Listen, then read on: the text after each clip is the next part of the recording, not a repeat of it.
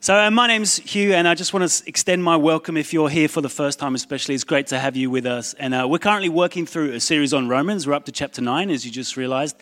And it's another pretty dense chapter, to be honest. I read this week, there's as many problems in Romans 9 as there are prickles on a hedgehog's back. And that certainly resonates as you read it, right?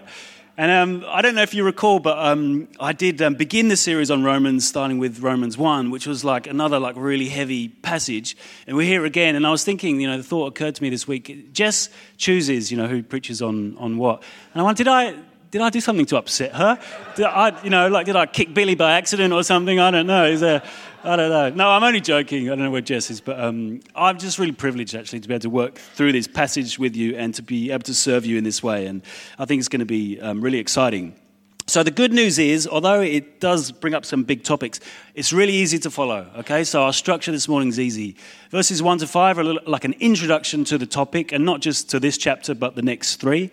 And then Paul asks 3 really straightforward questions. They're straightforward to ask, but not to answer. The 3 questions are, is God faithful? Is he faithful to his promises? Second question, is God fair with the way that he deals with us? And the third question, is God at fault? And the big question we're exploring today is like, how do we get saved? As in, what's the mechanism and the relationship between God's choice and our free will? One of those really big topics that comes up every now and again. And I'm really pleased that we had a debate on this as a church a few months back, because it's made my job a lot easier. And if you're here, maybe you're new to church, this could be your first time ever in church or your first time back for a long time. You wouldn't necessarily call yourself a Christian. I just want you to know that I don't believe that you're here by accident. I think that God has brought you here. He wants you to hear what's said today and what has already been said. He's calling you. But I also believe that you've got a choice to make, a decision to make. And I would encourage you, part of making that decision is listening and engaging in what's said and hopefully coming to a conclusion. But before we get into it, then let's pray. Jesus, I thank you so much for the power of your word. It's life-changing because it's you, Jesus. It's all about you. You're at the center of everything that's said. And I just pray that again this morning that you'd be at the center. I just pray that your name would be lifted up and glorified, Lord God. As we come to your word, Lord God, that you would just jump out of the page, Lord God, that you'd speak to our hearts, Lord God. And all of us are in different places, Lord God, but I just pray that this word would speak to us where we need to be spoken to. In Jesus' name, amen. Okay, well, let's jump in. So it starts in verse 1 to 5, and it's not theology in a vacuum. Like, this is something that's deeply personal to Paul that he's about to talk about. He underlines it by saying, I'm telling the truth. I'm not lying. It's like a double, like this is how important it is to me. And he says that he has great sorrow and unceasing anguish. It's a very, very strong emotion. And that's actually really nice to hear some kind of emotion from Paul at this point in time, because it's been lots of just straight content. It's nice to hear from the man about how he feels. And it's in relation actually to what's happening in the state of Israel. He's saying, Israel's had such privilege. They've had so many prophecies and stuff, but I'm so sad at where they are today. So few of them are part of the kingdom of God. I think as Graham so helpfully unpacked for us when he went through chapter 7, he said that the Jewish community was a minority within the Christian community. The majority of Jews had not accepted Jesus, but they did live with all these promises of who they would become as a nation, that one day a leader would rise up from within them and they'd become like the dominant leader, a nation in their area. And it's like, well, what's happened to all those promises? Now where are we? Where do we find ourselves? And so they're asking this question, which is question 1 that Paul brings up, is God faithful? What happened to all this stuff that he said in the past, and where are we now? Because they don't quite seem to add up. And I think I'm going to stick to the text as much as possible, but I just think it's so encouraging to me that there's a question like this in the Bible, because I think it's something that we all encounter at various times. You look at everything the Bible says, all the promises, all the good things, and then sometimes you compare it with your life and you just think they don't seem to add up. Like there's a mismatch. Like, is God faithful?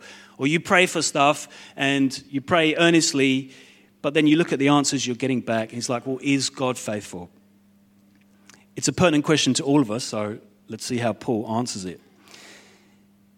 Well, he answers it by rooting their history in the very foundations of Israel, and he gives 2 examples. He looks at Abraham, Abraham was given a promise that his descendants would fill the whole earth. But what Paul said is, although that nation was going to be Israel, not all Israel is actually Israel. And let me explain. He had 2 kids, Isaac and Ishmael. And although Abraham was told that his descendants would fill the earth, both of those kids actually ended up becoming nations of their own. But the promise only went to one of them. It only went to Isaac. So Paul was saying, just because you're part of the family more broadly, the biological family, doesn't mean you inherit the promise. The promise was actually only for a portion of the family. So it's not just about the race, the family line that you follow. And then he gives another example because Isaac had 2 kids, Jacob and Esau. And there's an argument, with between Isaac and his brother Ishmael. Ishmael didn't share the same mother as Isaac, and actually Ishmael was only born because people didn't listen to God. He kind of was born from obedience, so you could understand why perhaps he was cut off from the promise. But Paul says, actually Jacob and Esau, they share the exact same parents. In fact, they were twins. They were born at the same time. But this is what Paul says. He said, before the twins were born, who had done anything good or bad, in order that God's purpose in election might stand, not by works, but by him who calls, she was told, the older will serve the younger. So even though Esau was born first, Jacob was chosen by God to be the one that inherits the promise. And it's quite confronting language when Paul says, Jacob I loved, Esau I hated. It's really quite confronting. So he's saying not everyone who's born under the nation of Israel is actually part of the true Israel. Only some of them are. And Paul's saying this was the way that it has always been, and this is the way that it will always continue to be. Just because you're born a Jew doesn't mean you're part of the kingdom of God. And he'll go on to answer that question more over chapter 10 and 11 and explain, but he's kind of raised like a prickly question as he's talking about this, which is, well, if God has chosen one, not the other, is God fair? Can God just do that? Why is he showing favor to some people and not the other? So Paul has to kind of jump off topic and answer that question that he's raised. The second question is God fair? Verses 14 to 18. And to be honest with you, Paul could have easily tempered his argument and just mentioned something about free will and then gone back to the main argument that he's trying to address.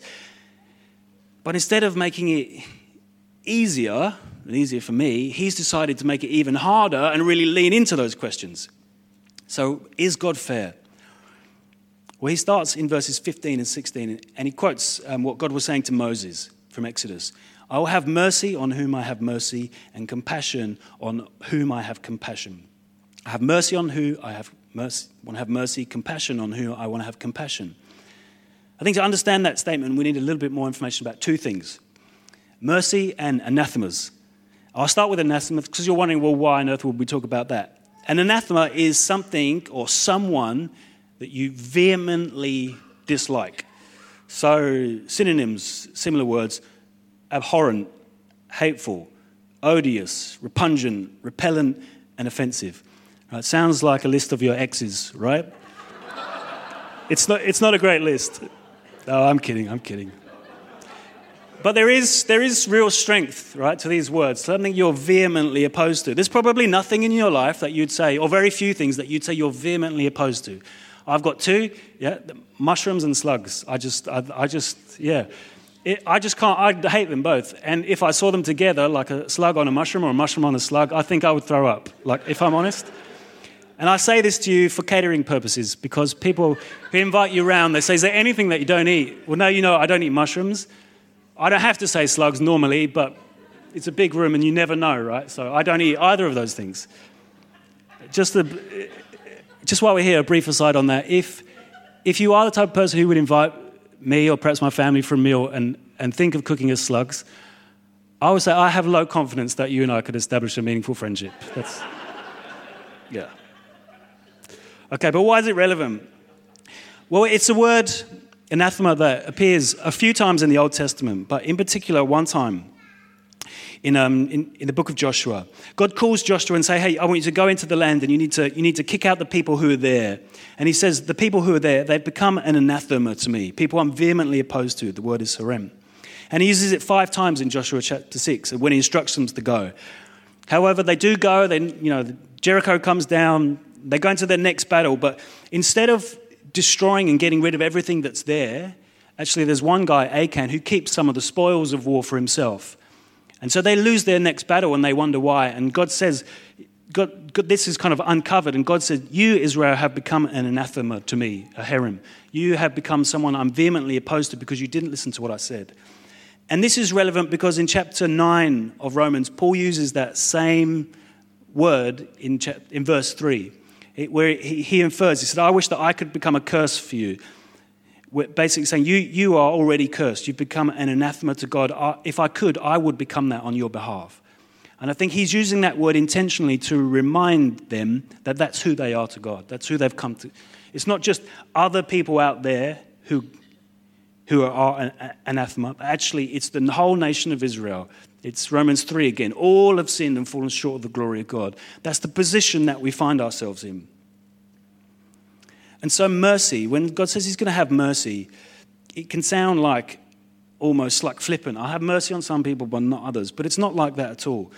Mercy can never be applied to something that deserves it. If an object or an individual is deserving of mercy, it's not mercy anymore, it's justice. They're getting what they deserved. You've earned the right to be treated favorably. The object of mercy can never be an individual. The object of mercy will always be an individual who's... I should read my notes more closely. Or maybe I should skip my notes. If you've been good enough, you haven't earned mercy, it's justice. Mercy can only be given to those who are undeserving of it. So when God says he's going to be merciful, he's trying to say, no one deserves to enter the kingdom of heaven, not one. So if I choose just one person from the whole human race, I've still been better than anyone can ever complain about. He's saying it's a miracle that anyone gets in. So the fact I've chosen some people to show my mercy to is a point of huge generosity. So he's not being flippant with it at all. He's saying, look at the state that you're in. The fact that I choose some of you in itself is a miracle. But then Paul goes on to make it even harder again. And he makes it even more tricky. He's referenced Moses and having mercy and compassion, and that's good. But then he references Pharaoh. And he says, therefore God has mercy on whom he wants to have mercy, and he hardens who he wants to harden. So not just is he good to those he wants to be good to, but he's saying, I take people's hearts and I harden them, suggesting that they then reject God. It's a really tricky statement. This word hardening is used 14 times in Exodus between chapters 4 and 14. And that's where all the interactions between God and Moses and Pharaoh are. And at its root, it means to make someone spiritually insensitive, which almost sounds worse than hardening, right? How do we explain this? Well, has anyone ever been hitchhiking? Has anyone hitchhiked or picked up a hitchhiker? Just a few. I've only done it, not many actually, good, it's probably safe not to, but I've only done it once. I did it in Austria, and I was going to a local tourist destination called Hitler's Bird's Nest. It's a home that is like one of his summer homes that he was given. And I was cycling there, and this is too high. It's like 2K straight up, and I was like, no. I put my bike in the bush, we're hitchhiking to the top. Someone picked me up, it was great. I would give it a 4.5 out of 10, by the way, I wouldn't visit. So, just as an aside, it's not that great. I was deeply disappointed. But anyway, hitchhiking, who's responsible for me reaching my destination? Maybe you could say the driver, but for me, I already chose where I wanted to go, and I'd already mapped out the path I was going there anyway. They just helped me on their journey. I think that this is how we can think of God hardening Pharaoh's heart. Pharaoh had already decided his destination. He'd already mapped out his path. God was just helping him on the way. But Pharaoh made that decision. One theologian puts it like this, a Christian thinker. He says, God's hardening is an act directed against human beings who are already in rebellion against God's righteous rule. God's hardening does not then cause spiritual insensitivity to God. It maintains people in the state of sin that characterizes them. So what he's saying is God doesn't change someone's mind. It's not like they were going great and God hardens them and all of a sudden they're going over here. They were already going that way and God just helps them on their journey. I find that a really helpful way of thinking about what happened between Pharaoh and Moses. But it still raises the next question, which is even harder. So, okay, God, if you chose Jacob and Esau before they were born, before they did anything right or wrong, before they could be considered responsible, like, are you fair? Like, are you at fault? Like, am I responsible for my sin if you make decisions like this? That's the third question that Paul gets asked. And it's like, God, how can you blame me if you're pulling all the strings? And to be honest, Paul doesn't really answer the question yet. Like, he will get there, but to be honest, he actually answers the questioner. And Cindy said last night, and she requested that I quote her, she said it's like... So this is just a reference. It's like Paul's sick of being asked questions from little kids. He's just like, oh, guys, come on. Like, who are you to talk back to God? He's no longer going to answer the question because he's sick of questions. He's going to refer back to the questioner. It's like, you're asking if God's at fault here. You're asking, are you not to blame? It's like, let's be honest. Just remember who you are and who he is. You have no right to talk back to God. You are like a lump of clay and he's the creator. And it's not like, he formed you and then you say, oh, you made me into a cup, but I wanted to be a plate. It's like you don't get the choice, okay? He's God. And I think there's an interesting call in that for us to reflect on humility and our position to God. But he doesn't answer the question directly, but I think it's still a really important question. And here is the heart. Like, what's the relationship between God's choice and our free will? Like, if you are deciding things in advance, God, how does that work out? Like, how am I responsible? Well, I think he'll unpack that in chapters 10 and 11, but he gives us like a glimpse into it in the last few verses 30 to 33. And I'm skipping some in between, but that's just for time's sake. It's not like Paul says anything different in those verses. He just gives further light. But jumping to the end, he basically begins to talk about the Jewish people and the Gentile people. And he says that Gentile people are choosing to follow Christ. Like, the emphasis on them, and they're making their own decision to follow him. The Jewish people, they're choosing to reject Christ. They wanted righteousness with God, and they chose, historically, they thought that would occur through the law. They're still trying to approach God through the law. So Jesus is actually like a stumbling stone for them. They're actually tripping up over him again and again and again. Rather than leaning into God's grace, they're trying to earn their way into heaven, and it's not the right way. So Paul's putting the responsibility, he's saying that Gentile people are choosing to follow God. That's their decision. Jewish people are choosing still to follow the law en masse. It deeply saddens Paul, but just that's the state of affairs. But it's their decision. So we still have to answer the question, well, like, how are we saved? What's the relationship between God's choice and our free will? I don't know if this has never happened to you. I'm sure this has never happened to you, but it's happened to me. I don't wear suits very often. Just normally for weddings. And weddings are normally like a year or something between one and the other. It never happened to you. It happens to me where I come to put the suit on I haven't worn for a year, and it doesn't fit as well as it did last year. Do you know, like, it's not the suit has shrunk. I would like that to be the case, but it's not. I've changed. I've probably grown, particularly in the waist region. So you start to, and then this isn't, I don't know if this is going to work. There's some excess that's now present that wasn't there before. It means it just doesn't all fit. I say that because sometimes we approach the Bible and we approach it with a theological framework in mind. It's like, I think this, I'm going to force it into this passage. But what happens often when we do that is it doesn't quite fit. You initially it slots in, but then all of a sudden there's like some excess. Like, these verses actually don't match up here. I would call them theological muffin tops. Yeah, if we're picking up this illustration. It just doesn't all fit in comfortably. And what I've tried to do here is, rather than preaching a theme, although it comes up, is just try and say, what does the scripture say? We just let it breathe, and it says what it needs to, and then we worry about it, what the implications for it later.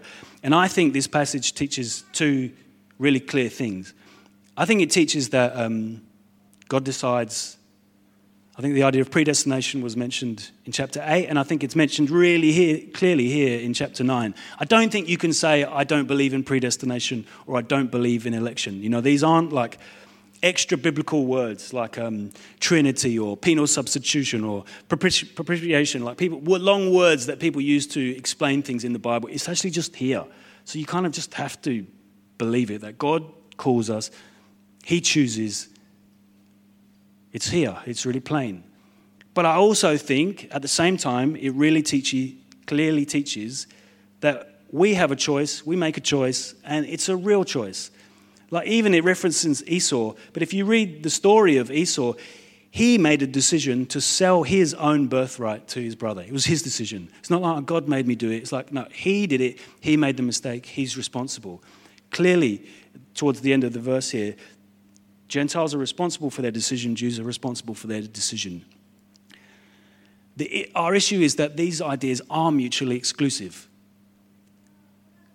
God's choice and our free will. I think they're both present, but logically it doesn't make sense.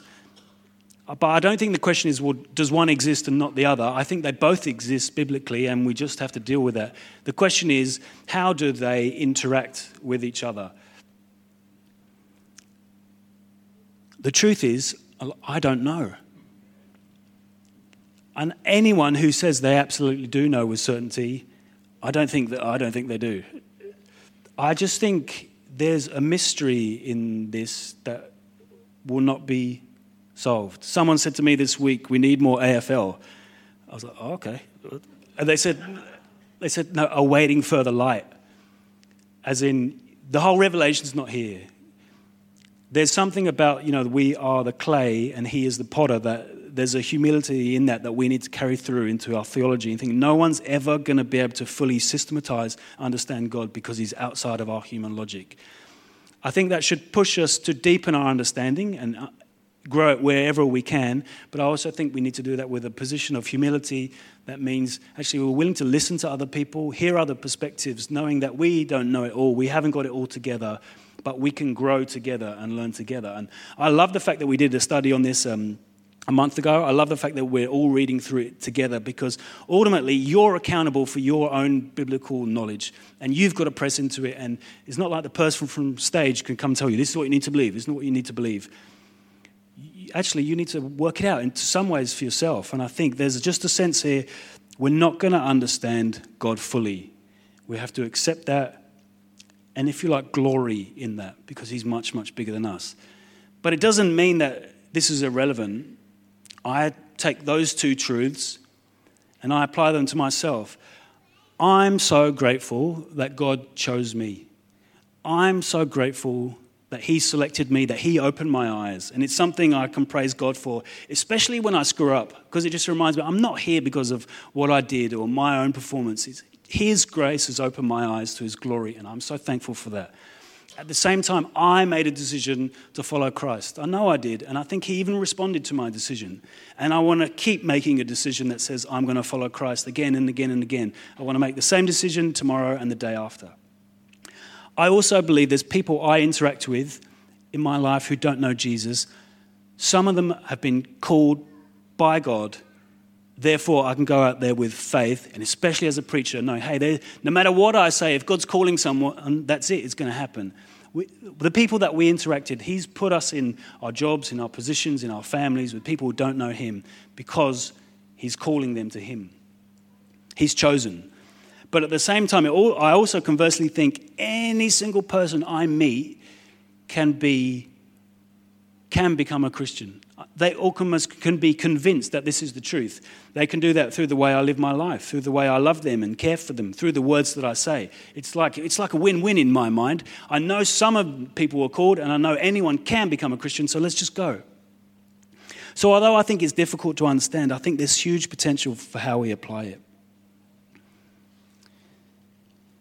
If we could have the band up. I don't have an incredible, super exciting conclusion for you, apply this into your lives. I just think sometimes it's just good to go through Scripture and say, this is what it says, and this is what it means, and we're just learning and growing together. But I would say,